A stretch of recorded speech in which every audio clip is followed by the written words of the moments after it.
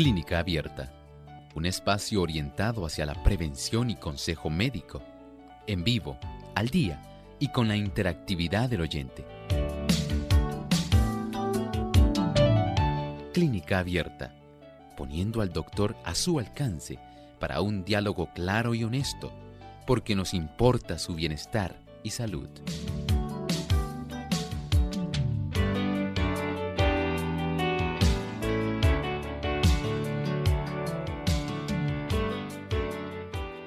Ha llegado el momento de usted hacer su consulta en nuestro programa de Clínica Abierta.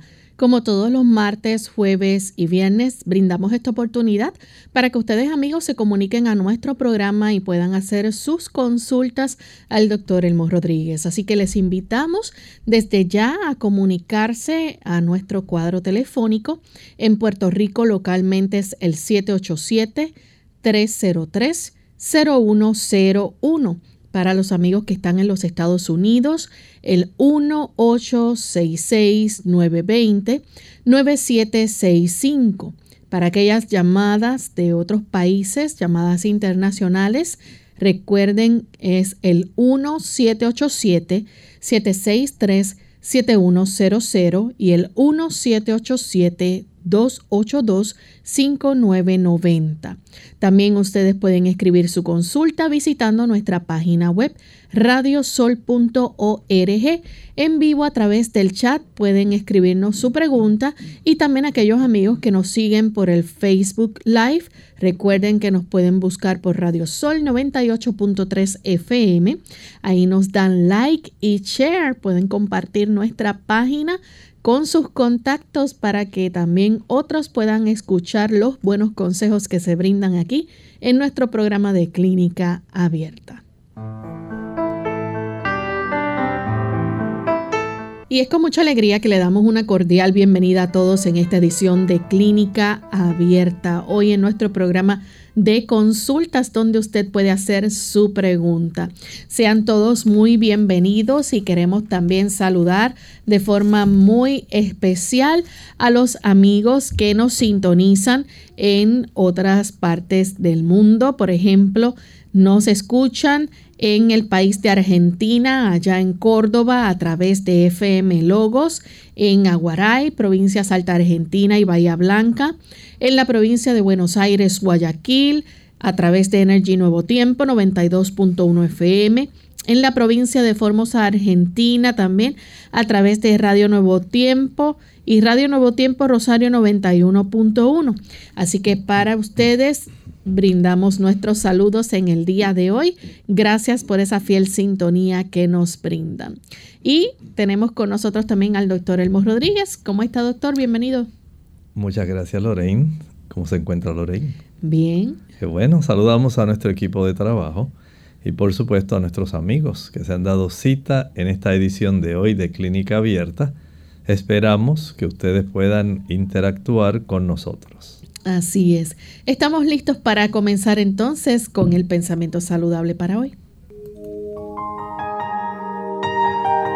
Además de cuidar tu salud física, cuidamos tu salud mental. Este es el pensamiento saludable en Clínica Abierta.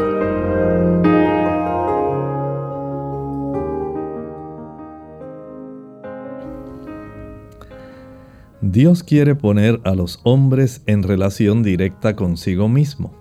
En todo su trato con los seres humanos reconoce el principio de la responsabilidad personal. Procura fomentar el sentimiento de dependencia personal de Él y hacer sentir la necesidad de su dirección personal. Desea asociar lo humano con lo divino para que los hombres se transformen en la imagen divina. Ese es el objetivo que el Señor tiene con usted y conmigo. Él desea que nosotros podamos darnos cuenta de la altura a la cual podemos llegar, del grado de desarrollo, o sea, el asunto de la dimensión espiritual en el bienestar total de un individuo, no depende solamente de que usted sencillamente profese una religión, de que usted se vaya bautizado. Va más allá de eso. Usted debe tener una personal relación con Dios. Dios desea poder comunicarse con usted. Él quiere dirigirlo en forma personal. Él quiere encargarse de usted como un padre lo hace con un hijo. Pero ese tipo de relación depende en gran medida de usted. Él sí tiene ese deseo, pero todo depende de que nosotros le permitamos a Él asumir las riendas.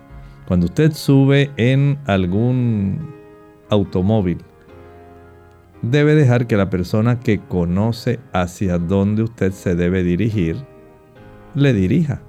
Y en ese ángulo podemos decir que si el Señor sabe qué es lo mejor para nosotros y conoce el futuro y sabe aquellas cosas que deben ayudarnos para mantenernos en el rumbo que Él desea, el rumbo de la vida eterna.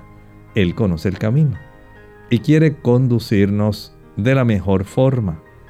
Permita que Él guíe su vida, que la dirija, que la lleve por el rumbo correcto.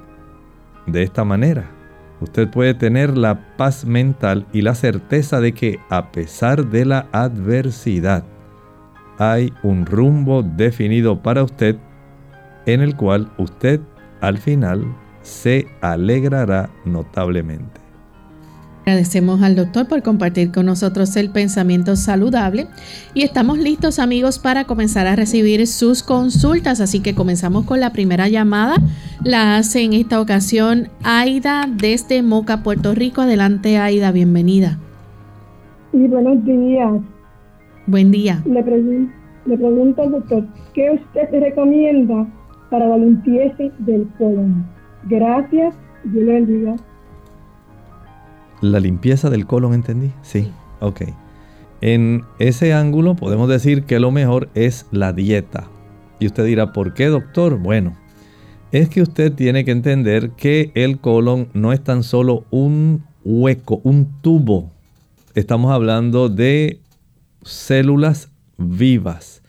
El interior de nuestro intestino, así como las capas de músculo liso y las capas que se encargan de conservar la elasticidad y el sostén adecuado de ese tipo de, digamos, órgano tan importante, son vivas.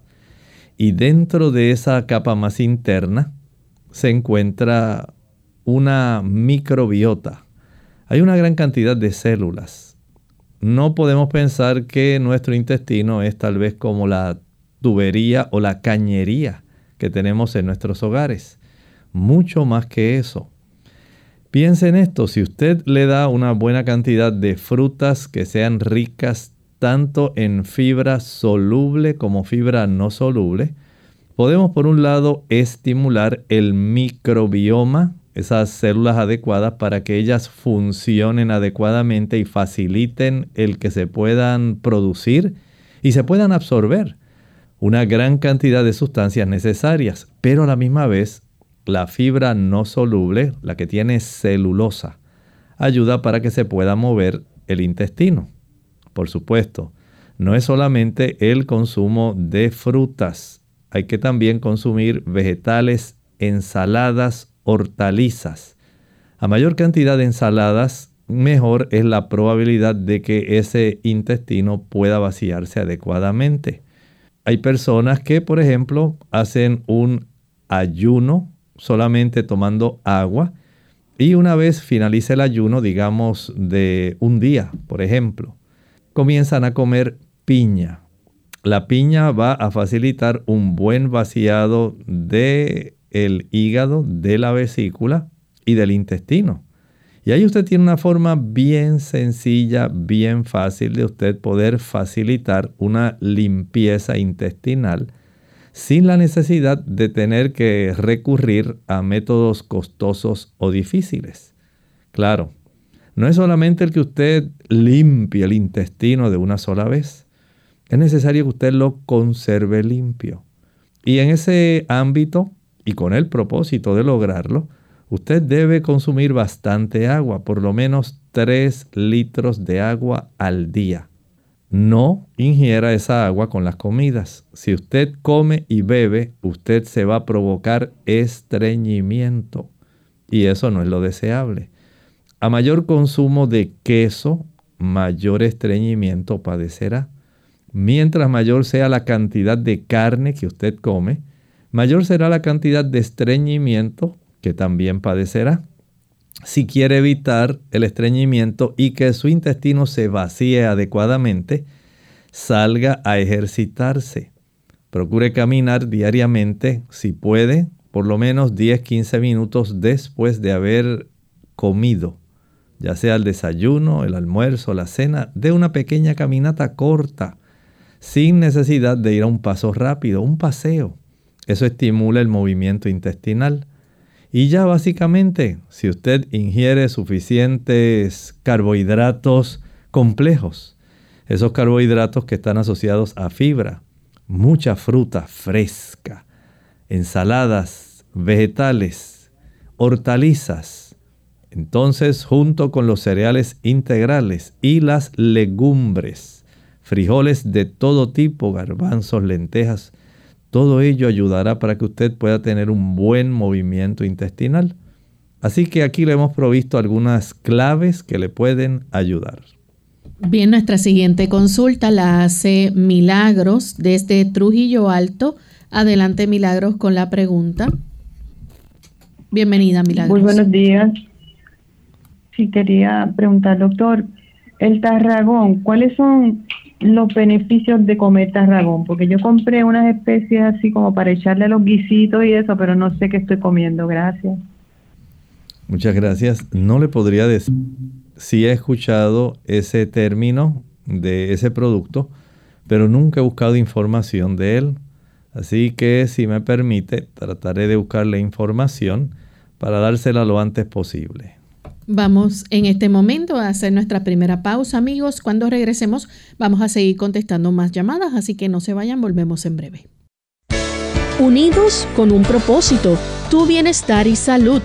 Es el momento de hacer tu pregunta llamando al 787-303-0101 para Puerto Rico, Estados Unidos 1866-920-9765 y llamadas internacionales al 787-763-7100 o al 787-282-5990.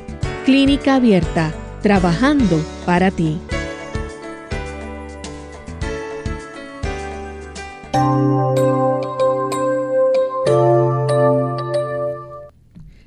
Ya estamos de vuelta en Clínica Abierta, amigos, y continuamos contestando sus consultas. En esta ocasión tenemos a Ariel de San Juan. Adelante, Ariel. Sí, gracias. Buen día. Saludos. Yo noto que cuando muerdo una cebolla me lagrimean mucho los ojos. Yo parezco de ojo seco.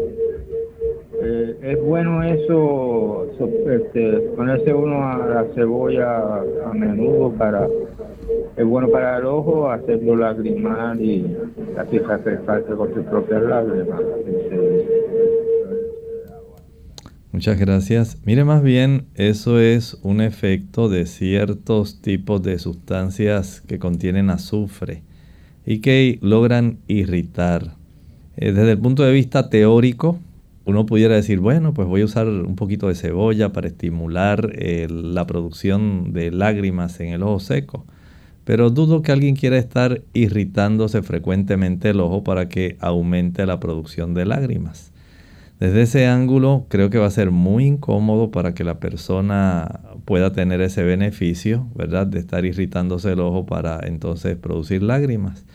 Entiendo que hay mejor el uso de estos humectantes. Trate de conseguir alguno que sea humectante con base oleosa, con base en aceite. Tiene algunos tipos de omega y le puede ayudar para que evite la irritación del resecamiento de la superficie de la córnea. Y esto le puede ayudar. En cuanto a nuestra amiga que nos estaba preguntando del tarragón, sí, se le conoce también como estragón, tarragón o estragón. Es familia de las asteráceas. Su nombre básicamente es bastante común, Artemisia dracunculus. Y este tipo de planta, que se utiliza más para algunos tipos de condimentación de embutidos, carnes, huevos, tiene beneficios medicinales. Puede ayudar a las personas que tienen poco apetito, puede ayudar a aquellas personas que desean tener una mejor digestión, puede ayudar también a las damas que tienen problemas menstruales, puede ayudar a aquellos que tienen trastornos, digamos, del sueño. Así que hay varios usos, entre otros, de tal forma que este tipo de especia puede no solamente beneficiar algunos tipos de productos, especialmente los que son altamente proteicos, sino también tiene beneficios que son para la salud. Bien, nuestra siguiente consulta la hace Neri desde Aguadilla. Adelante, Neri, con la pregunta. Dios les bendiga. Doctor, que siga diciendo sabiduría, que los sigo para su diagnosticación. Neri, no estamos escuchando su planteamiento. Si puede hablar un poco más despacio, por favor. ¿Y puede bajar el volumen de su radio? Sí. Le estaba diciendo que Dios le siga dando sabiduría y le siga usando para su gloria todo lo que está haciendo. Precioso mensaje. Mire, hermano, estoy tomando cúrcuma hace unos cuantos días y tengo una cita para este jueves para hacerme un examen de aspiración de aguja fina para la tiroides. No estoy segura si deba seguir tomando la cúrcuma por estos 3 días, a ver si me puede orientar en eso. ¿Me lo puedo tomar o no, la cúrcuma? Muchísimas gracias. ¿La cúrcuma? Sí, la cúrcuma, pero tengo un examen de aspiración de aguja fina el jueves. No sé si me afecte, pues, si hay sangrado o algo. Muchas gracias. Mire, como está tan próxima a realizarse la prueba y no queremos ningún tipo de interferencia, trate de evitarla por estos 2 días en lo que usted se hace esa punción de aguja fina para saber cómo en realidad se encuentra su glándula tiroides. Vamos entonces con la siguiente consulta. La hace una anónima desde Canóvanas, Puerto Rico. Adelante, anónima. Ajá. Dios le bendiga. Es un programa que no me lo pierdo, muy bueno, muy instructivo. Y le quiero hacer una preguntita porque tengo una inquietud. Vivo en el campo donde hay mucha guanábana. Yo, en vez de agua o jugo de esos que venden en los supermercados, pues yo lo que hago es que hago un jugo, muelo la guanábana con papaya y zanahoria. Y eso es lo que tomo, hace meses largos. A ver si es dañino usar todos los días eso. Muchas gracias. Bueno, de que sea dañino por la combinación, no puedo decirle que sea dañino. Perdonen. Pero sí debo decirle que sería preferible, por ejemplo, que usted utilice la guanábana, digamos como fruta, como parte de su desayuno o parte de su cena, ¿verdad? Y de esta manera, igual que la papaya, entiendo que es más beneficioso porque al hacerla en jugo, usted básicamente la va a separar de la fibra natural que tiene. Le va a añadir generalmente un poco de azúcar para que pueda tener un buen sabor. Y cuando usted toma ese jugo de guanábana, va a desatar un proceso digestivo. Recuerde que la digestión no es solamente para los productos sólidos. Los productos como los jugos que contienen sustancias que desatan, desencadenan una digestión, van a estimularla por la presencia de los azúcares naturales. Tienen ciertas cantidades también de otras sustancias que deben ser procesadas. En la medida de lo posible, evítelo. Prefiera mejor utilizarla, digamos, como parte del desayuno, parte de la cena, al igual que la papaya, y estoy seguro que se beneficiará más que si simplemente la toma en forma de jugo. Bien, nuestra próxima consulta la hace entonces Laurita desde Estados Unidos. Adelante, Laurita. Señorita Lorraine, tengo aquí a 2 preguntas. Es la señora Laurita y también Chabelita. Quiere hacer preguntas, pero primero podría tomar una. Ella está aquí, Laura. La tengo en un grupo de oración y estamos todas juntas. Le voy a pasar a Laurita para que le haga la pregunta al doctor. Laurita, adelante con tu pregunta. El doctor Rodríguez. Sí, muchas gracias. Bienvenida, Muchas Laurita. gracias. Sí, yo tengo una pregunta. Tuve cirugía de cáncer de tiroides. Tuve la tiroides, el cáncer en un nódulo del lado derecho y me dejaron nódulos en la parte izquierda. Me dijeron que ya no había ya habían retirado todo el cáncer. Mi pregunta es, ¿por qué me sigue lastimando? Porque tuve una... antes del cáncer tuve molestias en mi garganta y a razón de eso me mandaron a hacer un examen, un ecosonograma de mi tiroides. Pero me sigue molestando la garganta. Quisiera saber a qué se debe, si esto es normal o es parte de la cirugía, o me podría explicar, por favor. Esta situación de haber sido hemitiroidectomizada, donde le sacan la mitad de la glándula tiroides, básicamente si no había la presencia de algún otro nódulo, a veces hay nódulos o quistes que se desarrollan en ambos lados, ya sea la tiroides derecha, la tiroides izquierda. No sé si hubo algún tipo de nódulo o quiste que haya quedado, y si este nódulo o quiste pudiera estar comprimiendo o facilitando la molestia. Pero lo cierto que no siempre es la tiroides. Pudiera usted estar padeciendo de reflujo gastroesofágico y la irritación causada por el reflujo estar desarrollando el problema. Si queremos salir de dudas, vaya al especialista de oídos, nariz y garganta, el otorrinolaringólogo. Él le va a palpar el cuello, va a revisar con una camarita la zona de la laringe y él va a tener una mayor certeza de qué es lo que en realidad está ocurriendo. Así que trate de concertar esa cita para evitar, ¿verdad?, que se pueda complicar o desarrollar alguna otra molestia.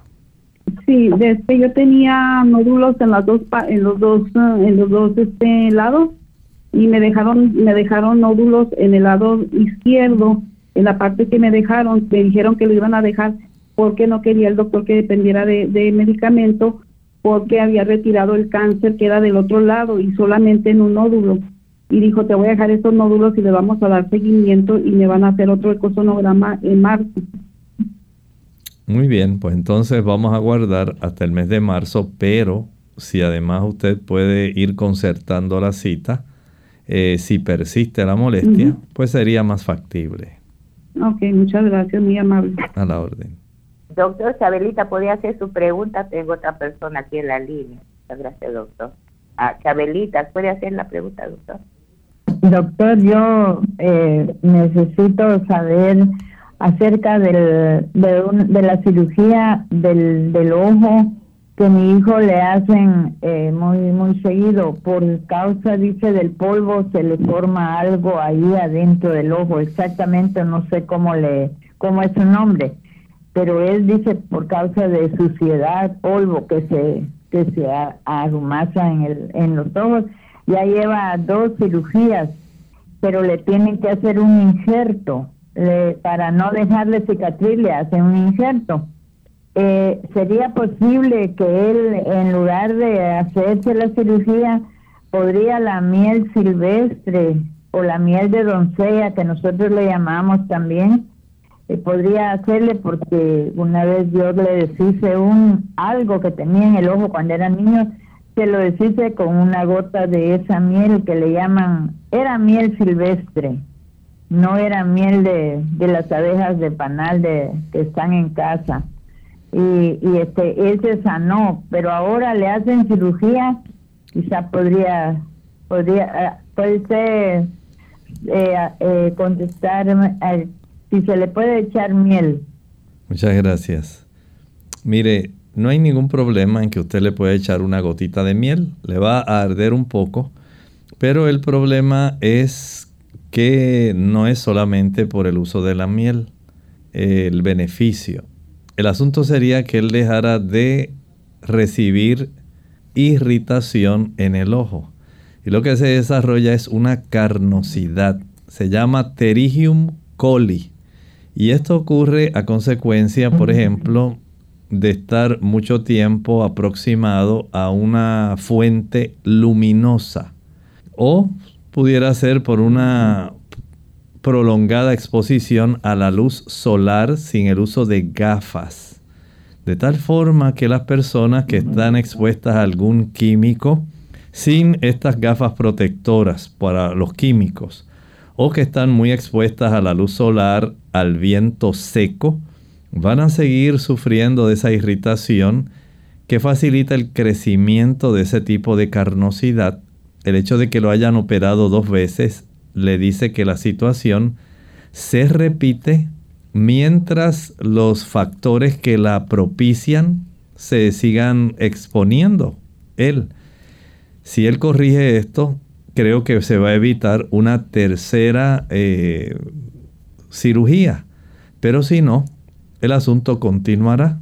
O sea que más allá de poner la gotita de miel, que no es malo, puede él también utilizar o gafas protectoras contra químicos o sencillamente aplicar unas gafas oscuras para evitar la irritación de la luz solar.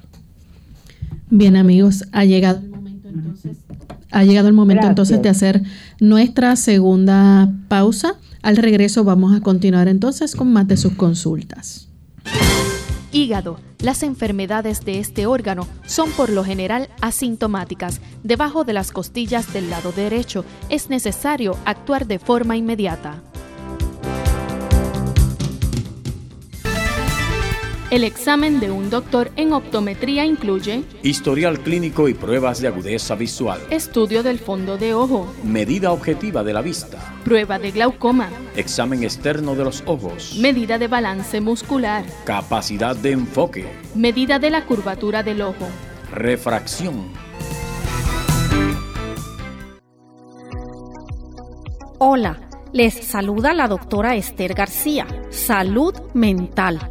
¿Alimento para el pensamiento? No solo es un factor de riesgo para las enfermedades cardiovasculares una dieta de carne y productos lácteos, sino que, de hecho, algunos estudios han demostrado que niveles elevados de colesterol pueden afectar la salud mental. Un estudio reveló que los niveles elevados de colesterol son un factor importante en el deterioro leve cognitivo. La dieta también juega un papel importante en el desarrollo de la enfermedad de Alzheimer. Consumir grandes cantidades de grasa parcialmente hidrogenadas aumenta el riesgo de la enfermedad de Alzheimer por casi 2.5 veces. Otro estudio reveló que comer carne aumentaba las enfermedades asociadas con el síndrome metabólico, caracterizado por niveles elevados de insulina, lo que también puede desencadenar la enfermedad de Alzheimer. Los alimentos en la dieta del Génesis son algunos de los mejores para la prevención y lucha contra el cáncer. Son los alimentos escogidos para nosotros por nuestro Creador. Y estos incluyen los frijoles, bayas, brócoli, coliflor, repollo, coles de Bruselas, col china, col rizada, las hortalizas de hojas verdes oscuras, linaza, ajo, uvas y jugo de uva, soya, tomates y granos o cereales integrales con nueces y semillas. ¡Qué dieta tan completa, variada y balanceada la encontramos en el libro de Génesis 1:29!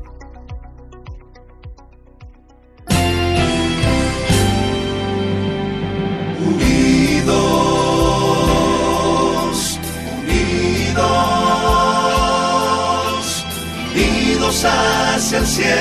siempre unidos, unidos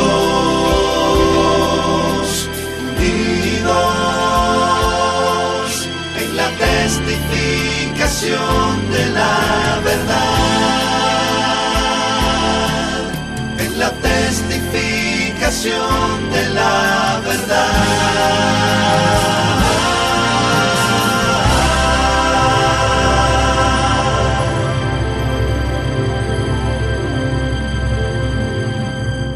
Clínica Abierta. Ya estamos de vuelta en Clínica Abierta, amigos, y continuamos contestando consultas. En esta ocasión tenemos a Ana. Ella nos llama de la República Dominicana. Bienvenida, Ana. Sí, buena. Saludos. Mi pregunta es, tengo un familiar con un problema y le da una comezón en la espalda, pero la espalda está limpia, no representa nada, ni colorado, ni bolita, ni nada. Ya fue al dermatólogo, le indicaron jabón y crema, ya pasó ese proceso, la comezón no cede. Y es para preguntarle al doctor si puede ser algo por dentro de la piel y qué puede usar natural. Muchas gracias. Mira, pudiera ser algo, digamos, que no tiene una piel activa. Hay personas que cuando retienen aquellas, digamos, toxinas que el cuerpo debiera expulsar, que debieran salir con el sudor. Si la persona no tiene una actividad física que ayude en ese tipo de menester, lamentablemente muchas de estas sustancias van a quedar circulando y al tratar de salir por la piel y no tener los poros bien abiertos para ser expulsados, entonces pueden irritar terminaciones nerviosas libres que se encuentran también en las capas profundas de la piel. Y de esta manera, pues la persona tendrá un picor que le estará molestando. El tener mala circulación también da picor. Hay personas que por bañarse con agua caliente, ahora que se acerca en el hemisferio norte la época más fría, si usted es de los que le gusta bañarse con agua hirviendo hasta que bota vapor y usted siente que se está dando el gran baño, pues repiénselo. No lo haga. Muchas personas desarrollan mucho picor a consecuencia del tiempo prolongado de exposición al agua caliente. Hay personas que por el uso de ciertos fármacos también tienen problemas y desarrollan picor dérmico. Otras por tener elevada la cifra de la glucosa en sangre. Y otras por tener el nivel de triglicéridos elevados en sangre. Vaya indagando, averigüe cuál es la situación, si es que está tomando algún medicamento, si tiene elevación de su glucosa sanguínea, elevación de los triglicéridos, si se está bañando con agua bien caliente, si necesita activar la sudoración general del cuerpo. Todos ellos son factores que pueden beneficiarle sin necesidad de gastar tanto en cremas y diferentes lociones. Mientras tanto, usted puede friccionarse con alguna gasa y un poco de vinagre en la zona donde siente picor, pero trate de indagar primero cuál es la razón de ese picor. Bien, nuestra siguiente consulta la hace entonces un anónimo desde Mayagüez. Adelante, anónimo. Buenos días. Buen día. Resulta que yo tengo hace tiempo como una flema en la garganta. Entonces, a veces esa flema pues como que me impide puedo respirar, pero se me hace como dificultoso para que entre un poco de oxígeno. Y entonces tengo que estar cajapeando para sacarme esa flema. Y esa flema es como muy espesa. A ver qué el doctor me dice que puede hacer. ¿Qué debe hacer? A mí me hicieron un examen que no he sabido, todavía no sé, porque también tengo dificultad para tragar, pero todavía no me han dado los resultados. Pero para lo de la flema, para ver qué el doctor me da o qué me dice. Muchas gracias. En algunas personas el consumo de guineo, plátano, cambur, banano facilita ese problema. En otras pueden ser secreciones que bajen de la nariz. se van por la región posterior, por el área del paladar, y de ahí descienden a la zona de la orofaringe. En otras ocasiones hay reflujo. En otras ocasiones puede ser por el uso de leche, mantequilla, yogur y queso. Y en otras puede ocurrir porque usted consume bastantes productos que han sido confeccionados con harina blanca. Haga usted más o menos un cotejo de las razones diversas que le pueden estar facilitando esto, porque eso puede ser bastante molesto. Y si ya tiene algún trastorno en la deglución al tragar, entonces algunas personas pueden acumular un poco más de secreciones procedentes de la región nasal que drenan posteriormente hacia la zona del paladar y a la garganta, y esto puede acumular y dar una buena cantidad de esta flema. Y en algunas ocasiones el frío también puede facilitar el que exista este tipo de irritación que puede afectar la voz. Tenemos entonces a Rosita, que llama de la República Dominicana. Adelante, Rosita.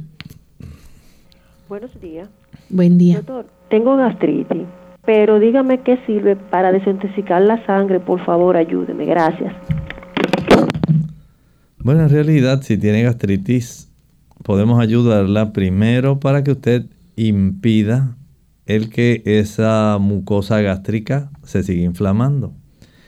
Evitamos el uso del café y el chocolate. Ahí tiene ya 2 irritantes de la mucosa gástrica. Evite el alcohol y el tabaco, otros 2 irritantes. Evite todos los productos que contienen azúcar y los productos que son fritos. Ahí tiene otros 2 irritantes. También debe evitar el chile, el pique, el ají picante, la canela, los clavos, la nuez moscada, la pimienta, el uso de el vinagre, que se ha puesto muy de moda, que irrita muchísimo el estómago. Debe tener en cuenta también las especias, irritan el estómago, y algo que irrita mucho a las personas, la irritación mental. Produce irritación gástrica. Mientras más estrés, mientras mayor sea su ansiedad, eso va a facilitar un aumento en la cantidad de ácido clorhídrico que aumenta la irritación de la mucosa gástrica. Averigüe cuál de esas causas es la que le está afligiendo.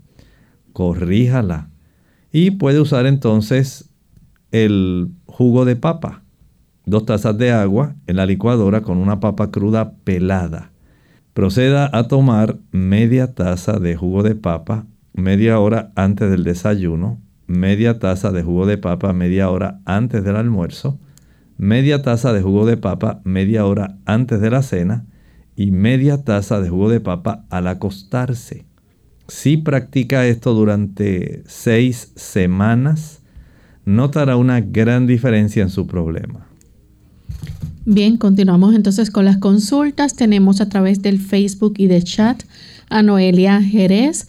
Dice que tiene 6 meses que se operó de la vesícula y pide un remedio para desintoxicar el hígado y cuánto tiempo se puede tomar. No tiene que tener ningún problema para desintoxicar el hígado. El problema es que ahora usted no tiene dónde el hígado puede guardar las secreciones producto de la desintoxicación.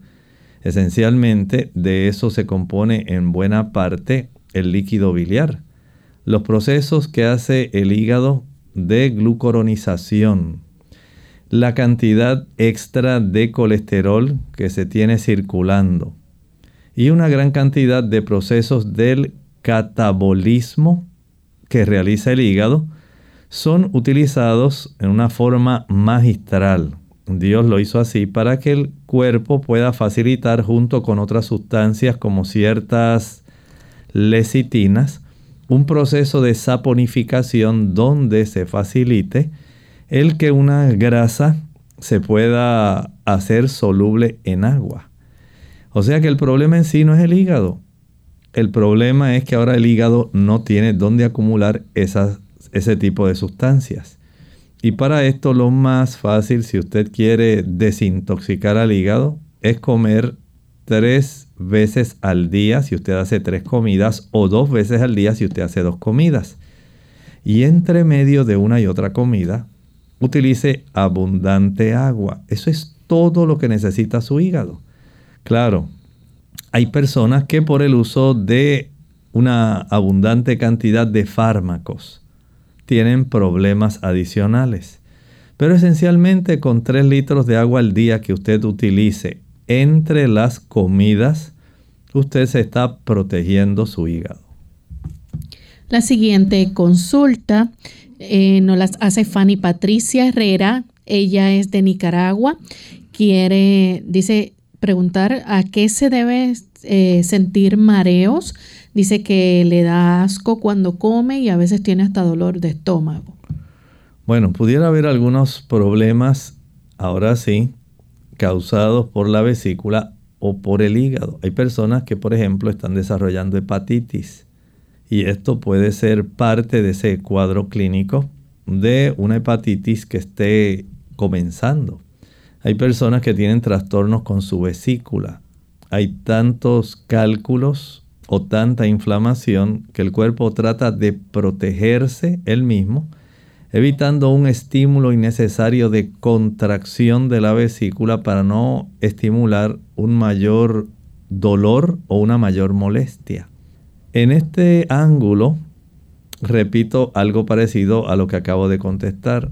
Solamente haga 3 comidas o 2, pero no consuma meriendas. Y en ese intermedio, entre una y otra comida, pruebe a usar agua con un poquito de jugo de limón. Digamos, para 1 litro de agua, el jugo de medio limón. Algo muy, muy suave, sin endulzar. De esta manera usted estimula el hígado, ayuda a la vesícula y estimula la digestión. Verifique su hígado, verifique su vesícula.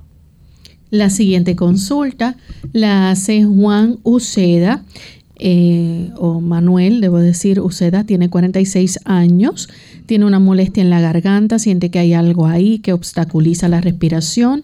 Ya fue al doctor, le recetaron medicamento para la infección, pero dice que no le llegaron y quiere que le recomiende un medicamento.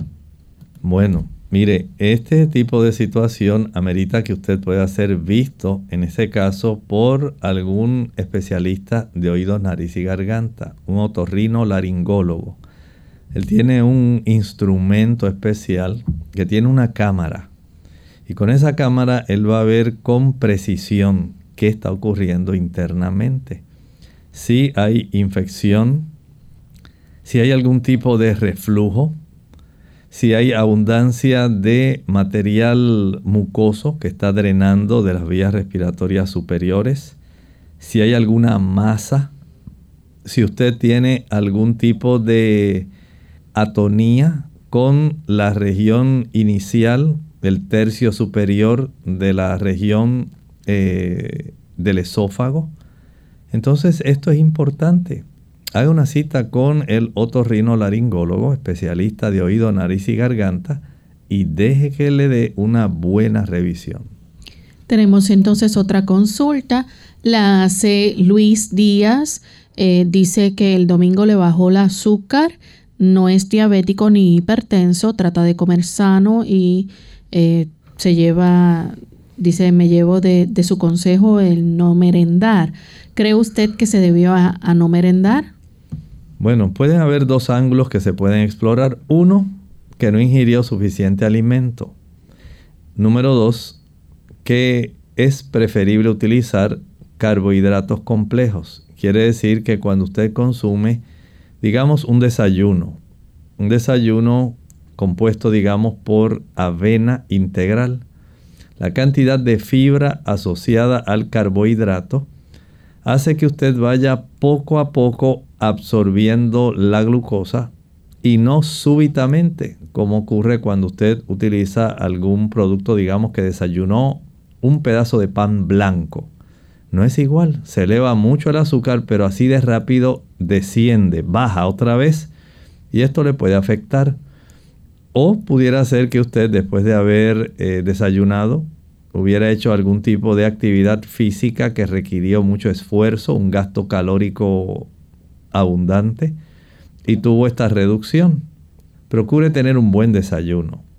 Un tipo de carbohidratos que sea complejo: avena integral, farina integral, cebada integral, harina de maíz integral.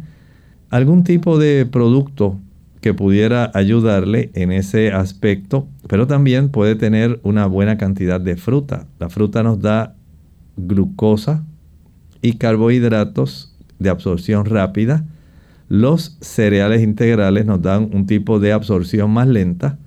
Y si acompañamos ese desayuno con algunas oleaginosas, algunos trozos de coco, puede ser ajonjolí, almendras, avellanas, nueces, semillas de calabaza, de girasol, pacanas, marañón, nuez de Brasil, cualquiera de ellas pudiera ser útil para facilitar una digestión todavía un poco más lenta y que le sostenga en las actividades que usted realice. Esto le puede ayudar. Puede usar también pan integral con alguna mantequilla de algunos de estos productos que mencioné, como el maní. Y de esta forma usted va a tener a su disposición energía abundante, una buena cantidad de carbohidratos de absorción rápida, de absorción lenta, de ácidos grasos y proteína, que le sostendrán sin tener una reducción rápida de su glucosa sanguínea. Bien, tenemos también en esta ocasión Dilia Castro. Ella nos escribe de Guatemala. Dice que su abuelita tiene mucha herpes. Tiene en el pecho, en la espalda, pero ese herpes cuando ya está seco siente ella que le duele mucho. Siente un dolor como una herida por dentro. Hemos ayudado con algunas pomadas, pero no ha mejorado. Si usted puede darle alguna receta natural. Claro, podemos ayudarla. Mire, en este caso podemos recomendar, número 1, una fricción con hielo en esa zona. Si ya no hay vesículas, solamente lo que hay es el ardor, la comezón en esa región, utilice tan solo el hielo friccionando. Esto le va a ser de mucho beneficio. En algunos casos, si la piel está íntegra, que no hay ningún otro tipo de, digamos, ampolla, vesícula, puede aplicar el aceite de menta, peppermint oil. Ayudará muchísimo a aliviar el dolor.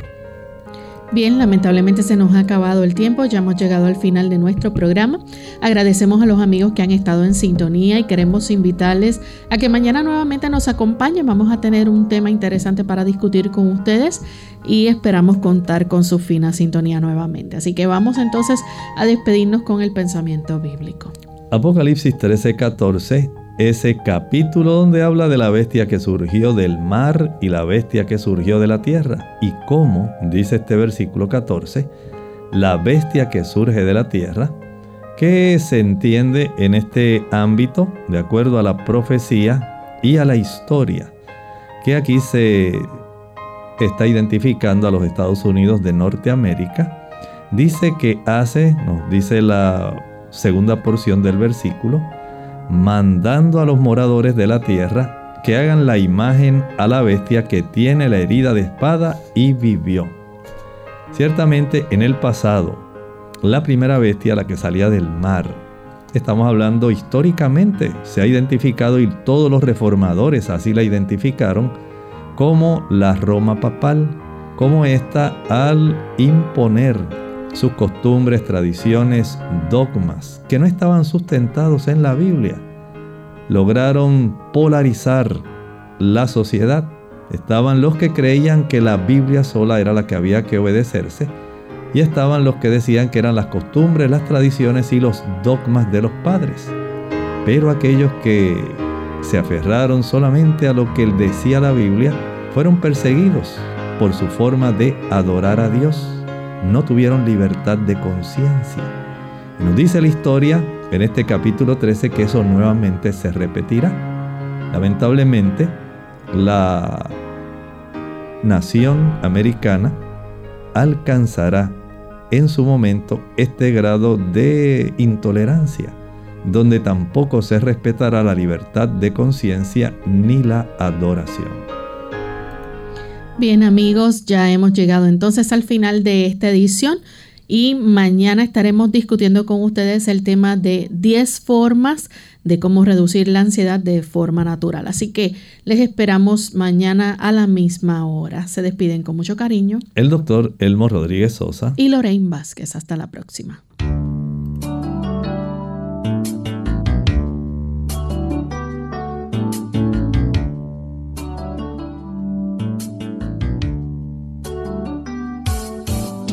Clínica Abierta.